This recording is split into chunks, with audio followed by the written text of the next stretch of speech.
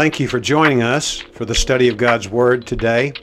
Grab a Bible and listen carefully as God will be speaking to us through His Word today. And may the words of my mouth and the meditation of our hearts be pleasing in your sight, O Lord, our rock and our Redeemer.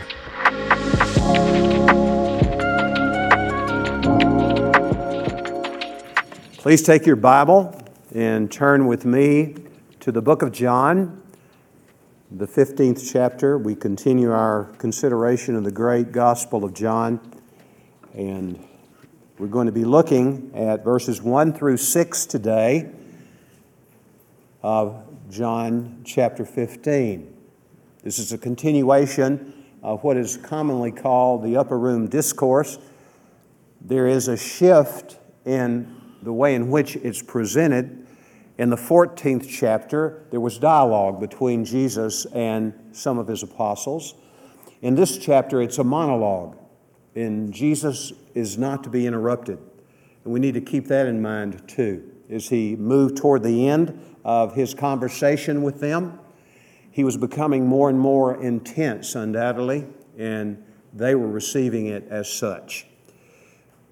John 15:1 says, "I am the true vine, and my Father is the vine dresser. Every branch in me that does not bear fruit, he takes away. And every branch that does bear fruit, he prunes it, that it may bear more fruit. You are already clean because of the word which I have spoken to you. Abide in me, and I in you. As the branch cannot bear fruit of itself unless it abides in the vine, so neither can you unless you abide in me. I am the vine, you are the branches. He who abides in me and I in him, he bears much fruit, for apart from me you can do nothing. If anyone does not abide in me, he is thrown away as a branch and dries up. And they gather them and cast them into the fire, and they are burned." The most recent report on homelessness in the United States indicated mid-July that approximately 600,000 people are homeless. Now, it's possible to have a house that's not a home. Isn't that true?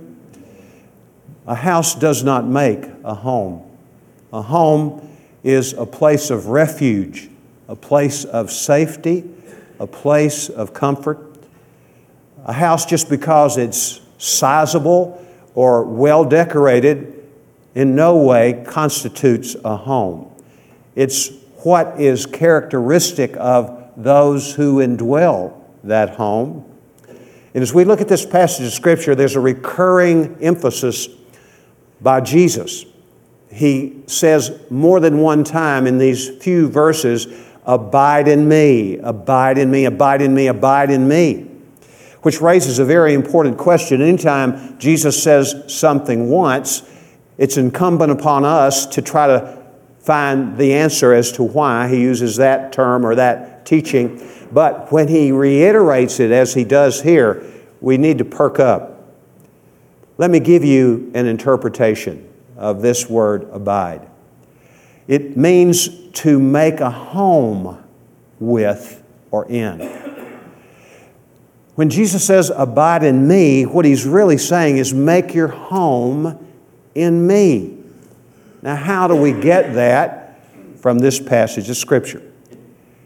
It's there if you understood the language, and if I understood the language in which it was first spoken and read, we would catch that. Intuitively, we would know that because we would have heard it used in such a way. But one thing that helps us when we study a particular passage of Scripture is to understand the way that words in that passage have been used previously in that book of the Bible. In the first chapter of John, and if you want to look there with me, you're welcome to, the 38th verse, we eavesdrop on a conversation that Jesus was having with some men who were disciples of John the Baptist. Perhaps you didn't know that John the Baptist had disciples, but certainly he did. In verse 37 is really where we should begin. The two disciples heard him speak and they followed Jesus. The one whom they heard speak was John the Baptist. And Jesus turned and beheld them following and said to them, "What do you seek?" And they said to him, "Rabbi," which translated means teacher, "where are you staying?" The word translated "are staying" is the word abiding. Where are you abiding? And of course, they were talking about his domicile. What did he call home? The scripture goes on to say, he said to them, "Come and you will see." They came therefore and saw where he was staying, the same word again, and they stayed, used the third time in this short passage, with him that day, for it was about the 10th hour. What we learn here, and are going to begin to see, is there's certain conditions that need to be met in order for our home to be in Christ. The first of which is in this passage of Scripture. It comes when we have conversation with Jesus Christ in response to having heard about Jesus. More specifically, John the Baptist had said twice in the hearing, at least twice, that we know it's recorded twice, but it could have happened more frequently than that. We know that these men, these two unnamed disciples of John the Baptist, they had heard the declaration when John the Baptist saw Jesus, "Behold the Lamb of God who takes away the sin of the world." The gospel was preached to them. And they wanted to get some time with Jesus, to spend time with Him, so that they could get to know Him and ask questions of Him. I'm sure they asked questions. My educated guess is that they listened a lot more than they talked. And that's a good way that we should approach our relationship to the Lord Jesus Christ.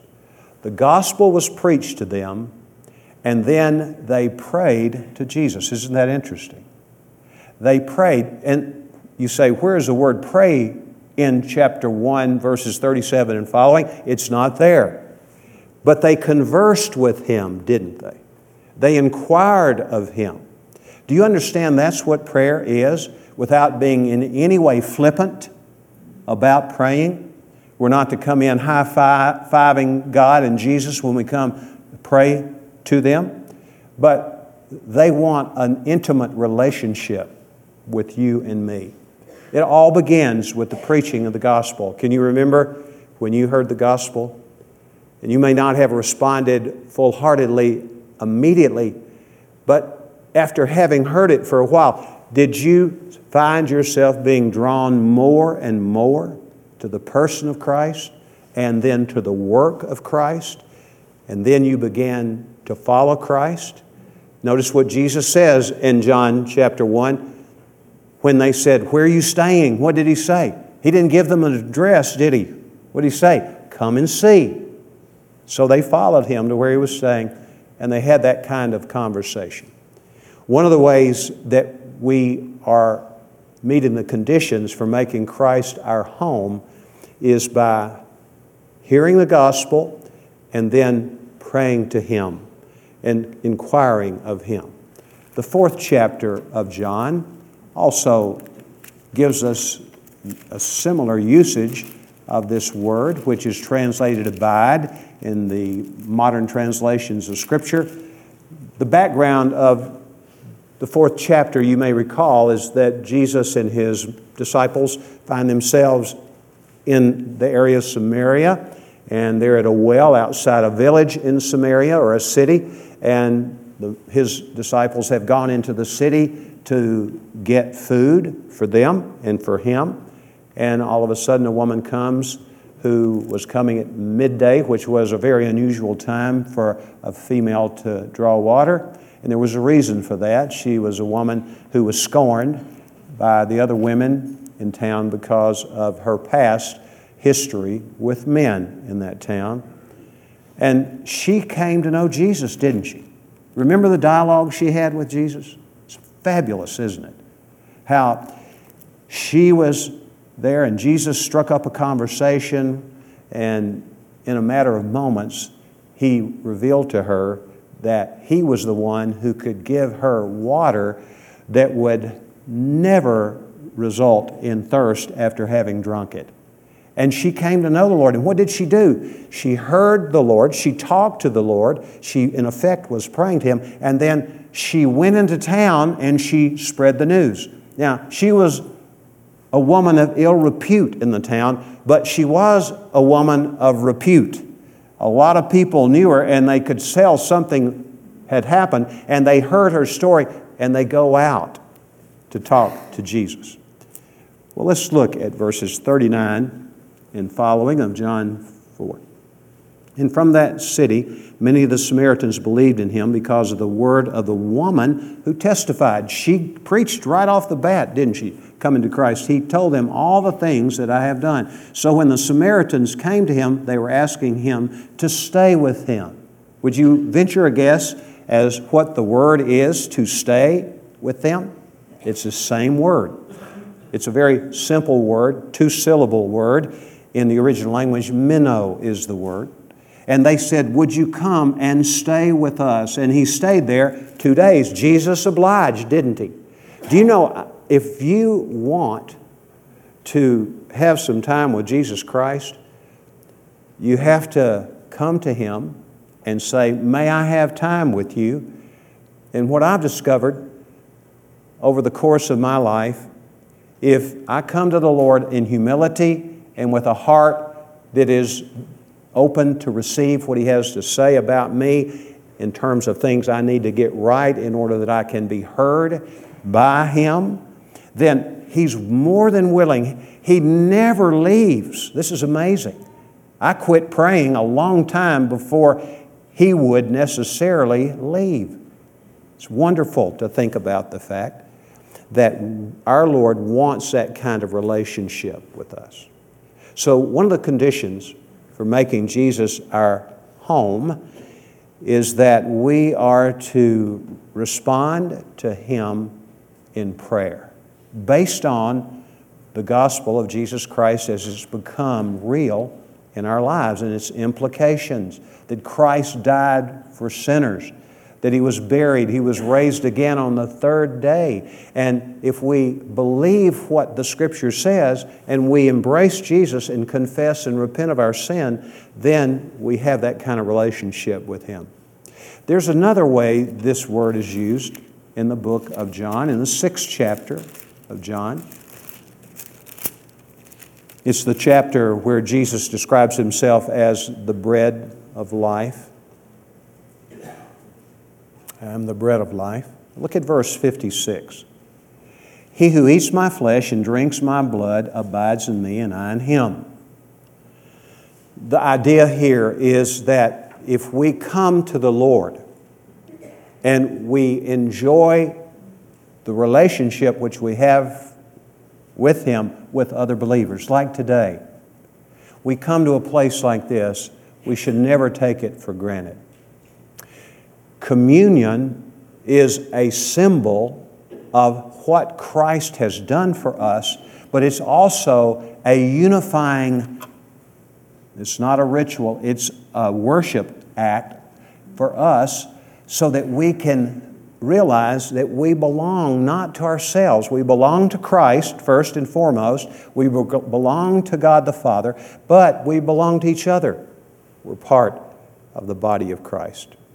So, having communion with Christ, having time with Him, and that can happen publicly, like it's happening this morning, hopefully, but it can happen privately too, as we come before the Lord and we pray to Him and we listen to Him speak to us in the Word of God by the Spirit of God.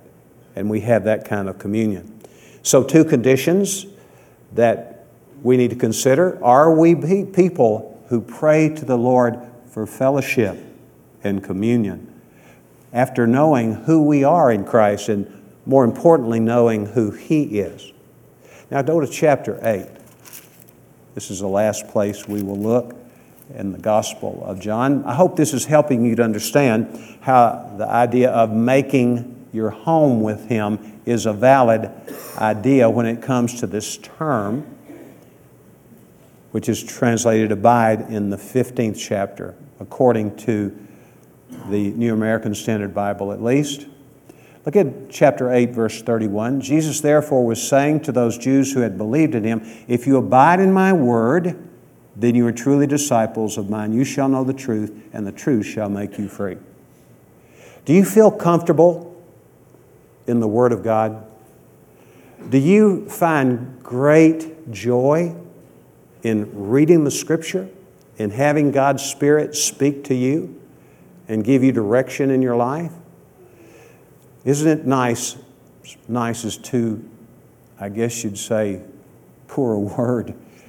It's awesome, isn't it? It's beyond nice that we have that access to the Word of the Lord. And the result of that is we make our home with the Lord. Now let me pause here for one moment and ask a question which has an obvious answer, I think, to most of us at least. Do we come and go in relationship to the Lord? I mean, practically speaking, yeah, we do. We kind of make a move toward the Lord, spend time with Him, and then we back off sometimes, don't we? But is it so designed for us who know Jesus Christ that we can have an ongoing relationship with Him throughout the day? Well, absolutely. One evidence of that is that the Bible tells us to pray without ceasing in the book of 1 Thessalonians. And one of the ways that ensures that, the thing that ensures it really, is that we come to Christ, who is the one who is our mediator, and we pray to and through Him. So this is the normal Christian life. So we've looked now at the conditions for making Christ our home. 3 conditions. Being in conversation with Christ in response to having heard about Him through Scripture and through other means that come our way. And then secondly, by being in communion with our brothers and sisters in Christ in a meeting like this. And then thirdly, by hearing the Word of the Lord. That encompasses virtually everything. Now let's look at the outcome. What is the outcome or outcomes as a result? The consequences of our abiding in Christ. Well, let's go back to the text in 15. And let's begin with verse 1. Jesus says, I am the true vine. We read from Psalm 80, and we saw how the psalmist, I believe Asaph, is the one who is given the credit for having written that down under inspiration of the Holy Spirit. But basically he was lamenting, he was crying out to the Lord, Lord, you've turned your back on us. You have disciplined us. You haven't cared for us like we need to be cared for. And he's pleading. And in that he talks about how the we would be referring to the people of God, Israel. We need you to come and visit us in a new way. What we see there is that the vine was false at that time. It was Israel. And things had not changed a long time after that psalm was written. The conditions were just the same. And the result, of course, was that the people were in a bad way. So we could take time to look at Jeremiah 2, and we could go to Isaiah 27, go to Hosea chapter 10. We don't have time to look at all those. Do your own research, but what you'll discover is that the vine in this day and time was associated in the Scriptures of what we call the Old Testament with Israel. During the intertestamental period, and you probably know that there was a 400-year gap. That's a long time, isn't it? Before Malachi had a companion that was newer in the canon than he. And it went all the way 4 centuries before John the Baptist came on the scene. That's a long time. And there was occupation after occupation by foreign Gentile nations of Israel. But there was a rebellion that raised up under the leadership of a group of family members known as the Maccabees. And they took over. They ousted the Gentile rulers and were very successful in ruling for some time. And their length of control lasted long enough for them to have coins minted. And the symbol of the new Israel, if you will, on the coin was, guess what? A vine. In Jesus' day, in Herod's temple, and these men understood this full well, they'd seen it, on the holy place, the entrance to the temple proper, there was a beautiful inlaid gold sculpture of a grapevine. And it was considered a great honor if one of the Jewish patrons of the temple was given the opportunity to buy the gold necessary to repair one of the elements, a leaf or a piece of the fruit, to pay for that. It was a great, great privilege. So suffice it to say that Jesus calls Himself the true vine for good reason, because He is the one who will gather the people of Israel to Himself, along with, by the way, believers outside the Jewish religion. Paul talks at length about this in the 2nd chapter of Ephesians, how Jesus Christ made the two one, breaking down the wall of division. And what that simply means is Jesus made it possible for us who aren't Jewish to know the Lord just as well as those who are descendants of Abraham. So he goes on to say in verse 1, "And my Father is the vine dresser." And that speaks for itself. The Father was the gardener, if you will, of the vineyard. Look at verse 2. "Every branch in me that does not bear fruit, He takes away. And every branch that bears fruit, He prunes it, that it may bear more fruit." I'll come back to that a little later, as I will the 3rd verse. It says, "You are already clean because of the word which I have spoken to you." And then he comes to verse 4, "Abide in me, and I in you." Notice the reciprocal relationship between us and Jesus. "As the branch cannot bear fruit of itself unless it abides in the vine, so neither can you unless you abide in me." So the Lord is now talking about the evidence. What is the evidence? Fruit. It's somewhat mysterious to us in a sense because it really doesn't talk in detail about what that stands for. What fruit is Jesus talking about here? Well, we know from other parts of the New Testament what kinds of fruit would be in mind. The first one, it's a general one. I would just simply describe it as practical holiness of life. In other words, we saw last week that holiness is the condition of having been set apart by God to accomplish His work. And we who know Christ, we were set apart for that when we came to know Him. And as we grow and are useful to Him, abiding in Him, we will be people who will bear fruit. There's an inevitability of our being fruit bearers at some point in our lives if we know the Lord. And the point here is that it results in a quality of life that is without explanation apart from a connection to the Lord Jesus Christ, evidenced in a life like His. The fruit of the Spirit. We looked at that last week.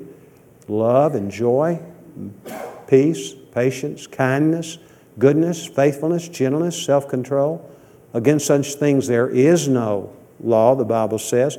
All those things really, and put those qualities together, if you think about it and you study those qualities carefully, you'll see that they're a composite of Jesus. They're facets of Jesus. Facets of the Holy Spirit, for sure. But facets of Jesus also. Because we know the Scripture says in John that He received the Spirit without measure. He'd always been in tandem with the Spirit. But in His humanity, the Spirit of God came and indwelled Him and demonstrated for us, gave us a high understanding of who Jesus is. Those are to be things that are like Christ, that will be part of our lives if we are people who are walking in dependence upon the Lord, abiding in Christ, living with Him, making Him our place of dwelling. Some of the ways that this word fruit is used to verify this, and we won't look at them in detail, but I invite you, have to do, for instance, with the sharing of our possessions with other believers who are not as well off or have met difficult circumstances, and we have the means to meet them, and the Spirit of the Lord moves us to meet them. And the way He does is through the Bible, frankly. Isn't it amazing how much we receive from the Spirit of God through the Word of God if we'll just read it? And it's incredibly important. We've seen that already. Jesus says, if you abide in my word, then you are truly disciples of mine, and you will know the truth, and the truth will set you free. It's wonderful. In the book of 1 John, there's a lot said about abiding in the book of 1 John. It's only a 5-chapter letter. And without accident, as he comes to the end of 1 John, he says, I write these things to you who believe in the name of the Son of God, in order that you may know you have eternal life. And the book of 1 John really is underscoring how we know we have eternal life. And one of the ways that is indicated, for instance, beloved, let us love one another, for love is of God, and everyone that loveth knoweth God. And he that loveth not knoweth God, not God, for God is love. Do you know what he was talking about in that context?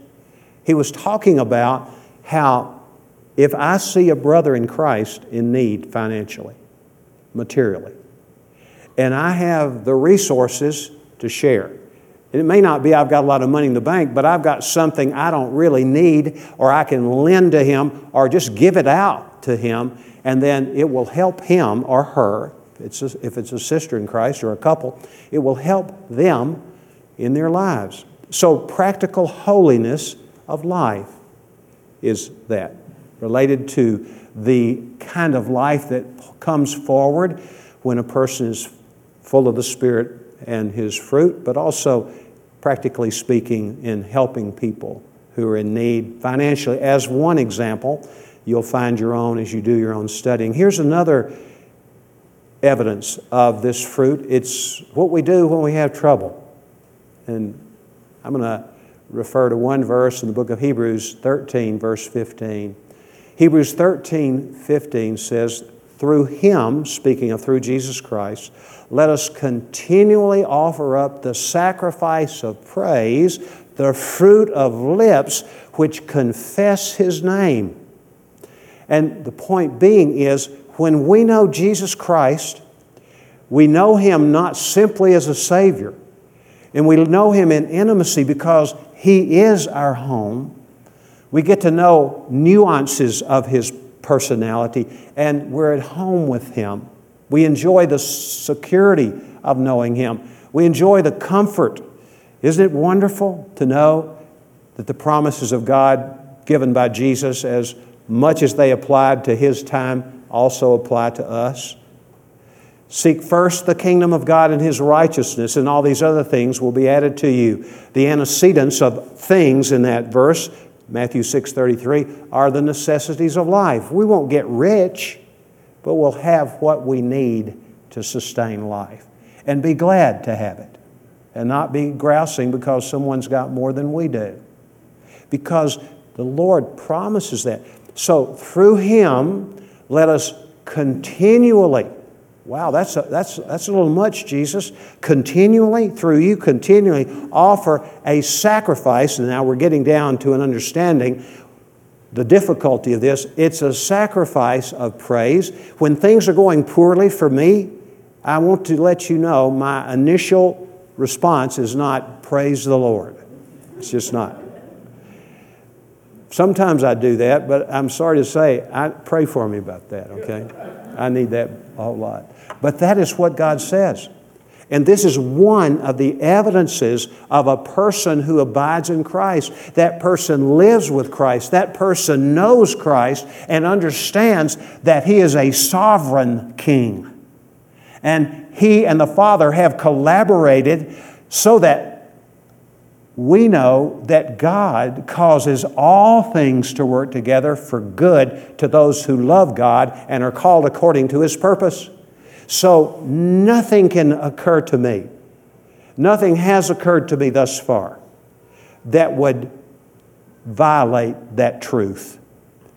And God uses those things to give a witness through us without our even knowing, praising God in all things because of His sovereignty.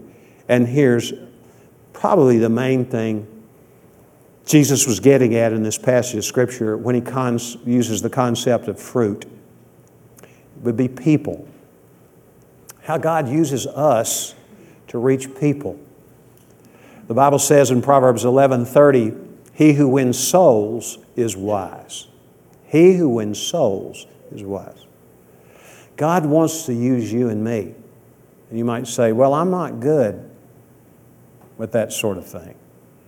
Well, Jesus is pretty good at it, right?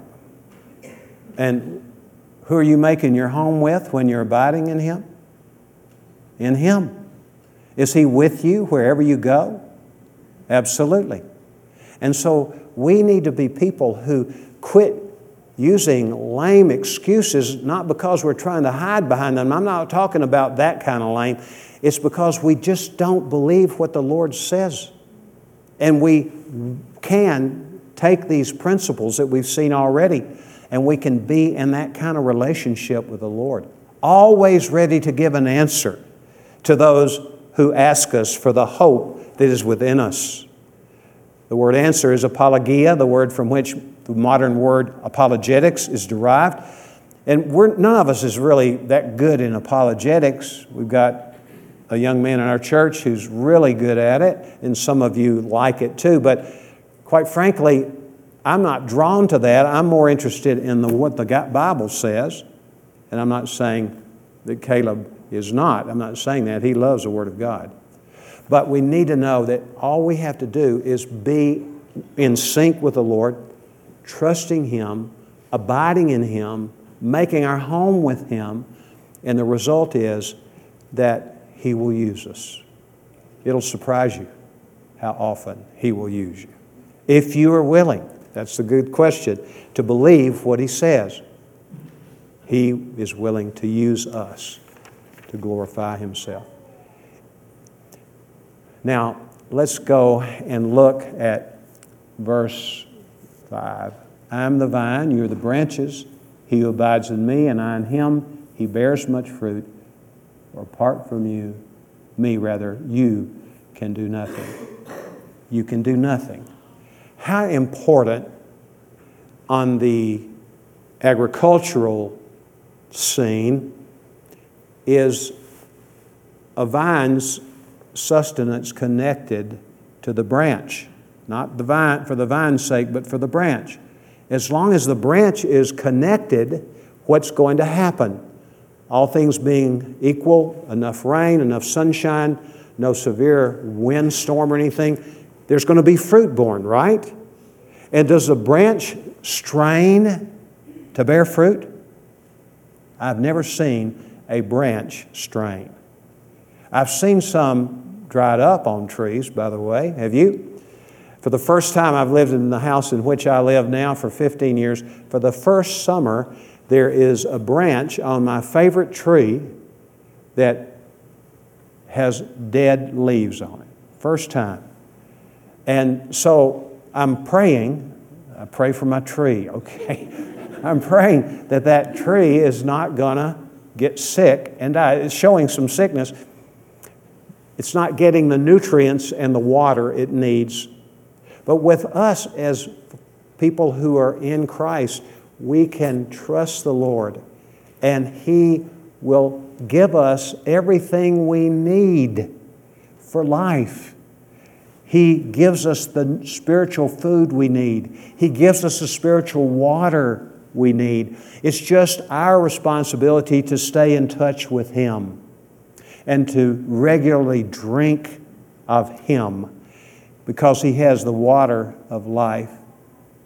He who abides in me and I in Him, he bears how much fruit? Much fruit. And in this teaching of Jesus, He started off with the concept of fruit, and now He's gone to much fruit, and eventually He gets to the concept of more. He does more fruit and then much fruit. Those three things gives us the order. Those three: fruit, much, more fruit, and then much fruit. So this whole idea of His abiding in us is very important for us. Apart from me, He says, you can do what? Nothing. Now, there are some people who would say that means a certain subset of things that we can do, and there are those that would be considered spiritual. The Bible, I think, would indicate that everything I do as a child of God is something that I can do in dependence on the Lord. Everything. And I believe what happens if we become abiding Christians like this, making Christ our home, what's going to happen is there's going to be, in a sense, in our own lives, at least periodically, a restoration of life as it was intended by God in the Garden of Eden. Because Adam and Eve, to begin with, had that kind of connection with God until they sinned. So when you and I abide in Christ and He produces fruit through us, it's a picture of heaven a little bit, at least. A restoration has occurred in our lives, and we become tools in His hand to change the atmosphere where we are and change the situation where we are. Martin Luther was rather wry in the way he would say things, and a brilliant man, to say the least, and he would speak to those whom he was pastoring, and occasionally he would say to them, God milks the cows through you. Well, that doesn't seem too spiritual, does it? Milking a cow? Well, in that day it was very necessary to life, wasn't it? And somebody's milking cows for us, and we're just paying for it at Walmart when we go and pick up a gallon of milk, aren't we? The good news is that the Lord wants to use you in the things that seem so insignificant, maybe unspiritual, to do that kind of life. And God is blessed by that. He's honored by that. The way we do things that we don't consider necessarily are in the realm of the spiritual because they seem so mundane. Don't ever neglect those things and do them as the Lord would have you. Whether you eat or drink or whatever you do, how are you to do it? For the glory of God. I think that covers everything, doesn't it? I think that's what the Scripture says. I hope that's what it means. But we look at this passage of Scripture, apart from me, you can do nothing. Some of you know the name Lawrence of Arabia.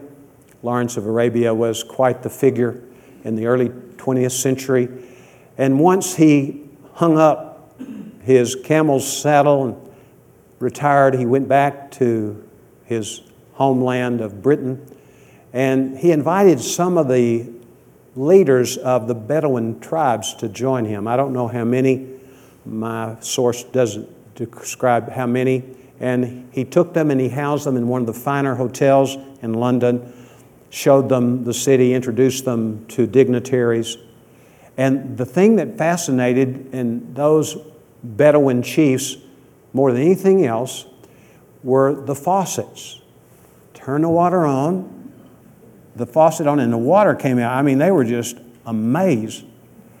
So their journey ended there, and they go home.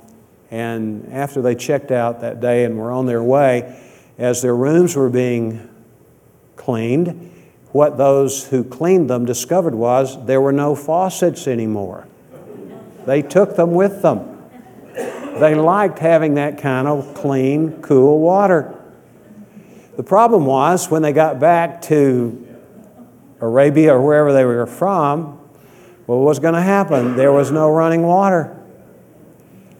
And what we need to understand is that we have to stay connected to Jesus if we have that life-giving water. Jesus says, if anyone is thirsty, let him or her keep on coming to me and keep on drinking. And out of that person's innermost being will flow rivers of living water. That's what's ours in Christ. It has no respect for status in a country, a community, in a church. It has no respect. This water is available for anyone who will come and drink of Christ and trust Him to give them what they need in their lives.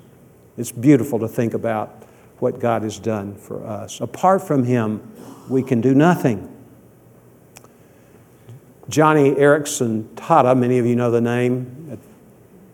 Shortly after she graduated high school, she sustained a broken neck that made her a quadriplegic in a diving accident, and she was so much in pain. If you read her story, it's just hard to read it. It's so excruciating, her pain was. And she was just a girl, you know, and she had everything to look forward to, but now she had nothing to look forward to. One of her close friends, in fact, her closest friend, a girl named Cindy, would sit with her, and she'd have to listen to her with the pain, and there was no relief for the pain, searing pain, phantom pain. And one night, Cindy said to her, she said to Johnny, Johnny, Jesus understands what you're going through. And then she said, how does He understand? Well, He was crucified on the cross for us, and He couldn't go anywhere when He got on the cross. His back was a piece of raw meat, basically. He couldn't be recognized, probably, because of the distortion, the puffiness of His face from having been struck by His captors and having a thorn of crowns jabbed down in His head. And Jesus understands that for you, and He's with you, and He will give you the power. Now, that took a lot of courage on that dear friend's count to do that, because she was able to walk around and use her hands. She wasn't dependent on anybody for much. But it was a life-changing moment for Joni Eareckson at the time, now Tada. And her life has been magnificently lived. Probably never would have come close to what it has come to in this life were it not for that accident. I'm not saying something that we would revel in, that she got hurt like that. But we know that God uses people who are willing to yield their lives to Christ. And remember, we're like what? A branch in a vine. And we are making our home with Jesus, the true vine. And God the Father is the vine dresser. And one of the things He does as vine dresser, look at verse 2, pick up on the middle part, says, every branch that bears fruit, He prunes it that it may bear more fruit. Now, have any of you ever witnessed the pruning of a vineyard? I've never seen it. I've read descriptions of it. And what I've learned is it looks like the vine keeper is just destroying the plants, just cutting them back just as far as the vine dresser can cut. And there's a reason for it. What's the reason? The growth from the previous year if left to grow a second year, will rob the vine of the energy it needs, the nutrients it needs to produce a crop that year. Maybe a small crop, but give it another year without pruning, and then there's virtually no promise of any fruit being born. What this tells us is when God uses us, and I remember distinctly when this happened to me for the first time. I was probably about 30 years old. I was pastoring a church here in El Paso, and we had been through a season, and I personally had been through a season of fruit bearing that I had never witnessed before. I had to pinch myself sometimes when I would see virtually every person I visited and shared the gospel with made a genuine commitment to Christ, prayed to receive Christ, were baptized as believers in Christ. And then all of a sudden it was just like that. It was like the water was cut off. And from that, there came a real drought in my life, spiritually, as far as visible fruit being born.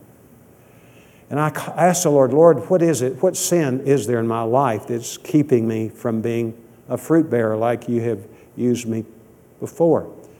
I got no answer. I went to the Word. I was a man of the Word then, but to begin with, but I was more careful to hear from Him to see if the Holy Spirit would pinpoint sin that was unresolved in my life. And then finally, I came to this passage, and I got it. He was pruning me. And He was pruning me so that I could bear more fruit. Listen carefully.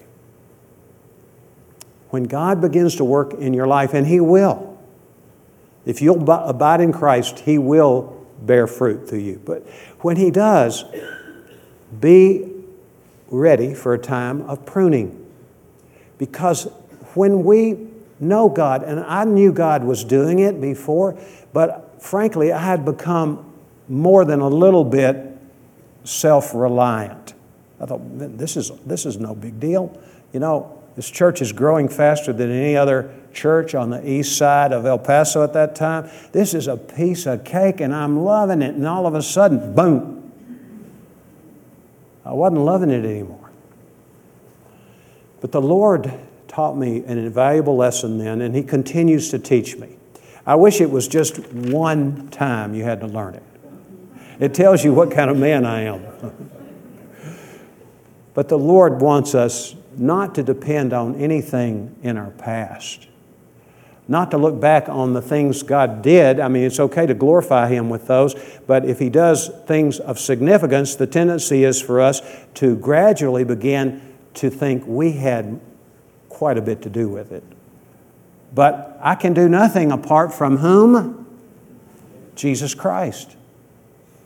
And so we have to be aware of that and trust God to care for us and use us and help us through dry spells. I love what the psalmist says in 119. Listen carefully. He says, before I was afflicted, I went astray, but now I obey your word. Then he goes on to say, it was good for me that I was afflicted so that I might learn your statutes. This guy's a sadomasochist, isn't he? And then he says this thing in that same passage of Scripture.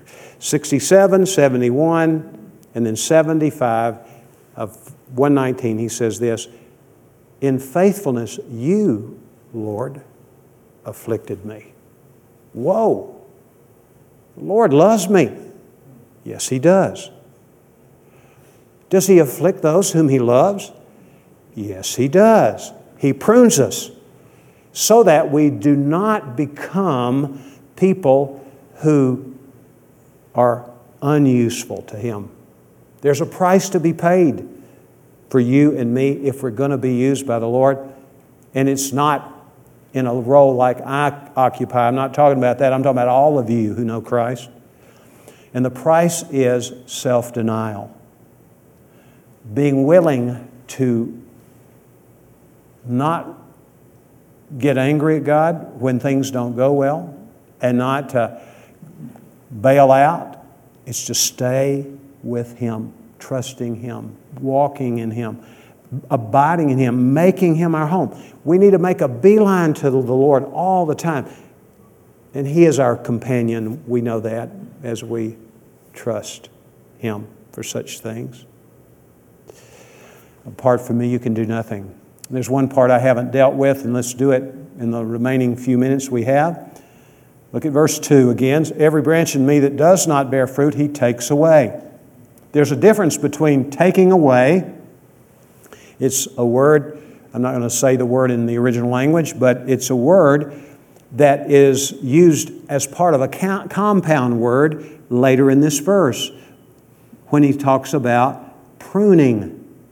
And the word pruning is a compound word using the word take away.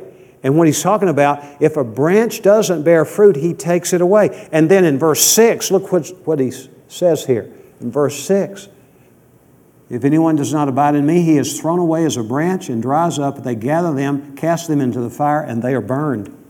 That's serious language, isn't it? So is he saying that if we know Jesus, we can lose our salvation? Is that what he's saying? Not possible. Because in the book of John already, there's been so much confirmation that once we come to know Christ, we're His forever. John 13, John 10, John 6. Just read your Bible. Read the Gospel of John. So we do know that among the 12, there was one who was a false follower, wasn't he? And John talks about later in answer to questions that those to whom he wrote 1 John were asking about antichrists. And they were saying, many antichrists have gone out from us. And they were asking, why? Why did they leave? And this is what he says, if they had been of us, they would not have left us. They were false teachers, false prophets, false believers. In a body of believers like this, I don't have anyone in mind. I would not do that because Jesus is very clear. Let me sort all that out when I send the angels to gather up things at the end of time. I'm not going to go there. But what I do know is that Judas, remember when the apostles were debating, when Jesus says, one of you is going to betray me, do you remember what they were all doing? What were they doing?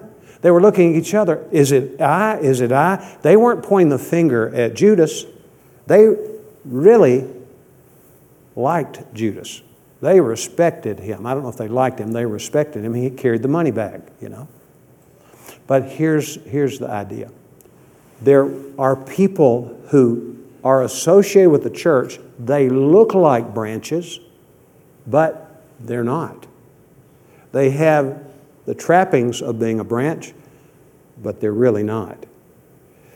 And Jesus would say to us, all of us, examine yourself to see if you're in the Lord. He says that twice in the book of 2 Corinthians chapter 13. Examine yourself. Periodically examine. And it's not like we worry about it. I don't worry about not going to heaven because I know what Christ has done for me. I've done nothing to warrant it. I don't deserve it. But what I do know is Christ has paid the price for me fully. And I'm grateful for that. I don't want to abuse that in any way.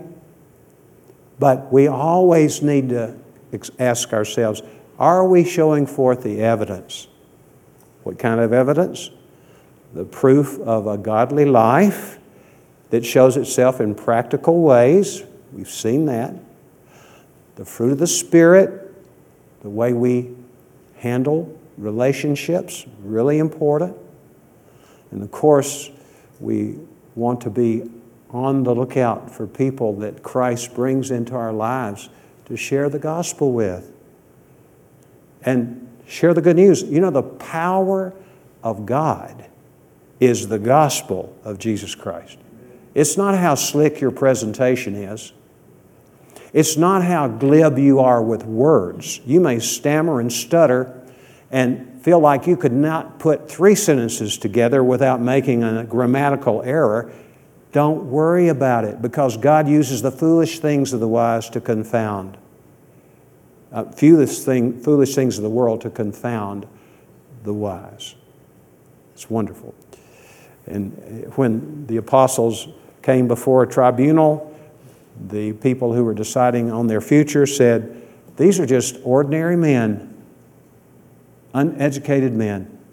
So the good news for us is, as we finish today, is that if we know Jesus, He gave us eternal life so that we could be conduits of that life, just like a branch is a conduit of grape life coming through the vine, and fruit will be born. Don't you want to be that kind of follower of Christ? It's not beyond your capacity if you yield yourself to Jesus as your Lord. So let's pray. Lord, thank you for pruning us when we bear fruit. Thank you for warning us that we should not be men and women who are sassy about our walk with you and think we're better than other people. Forgive us, Lord. Make us people who are like Christ, who was the epitome of humility and gentleness. And we ask this in Jesus' name. Amen.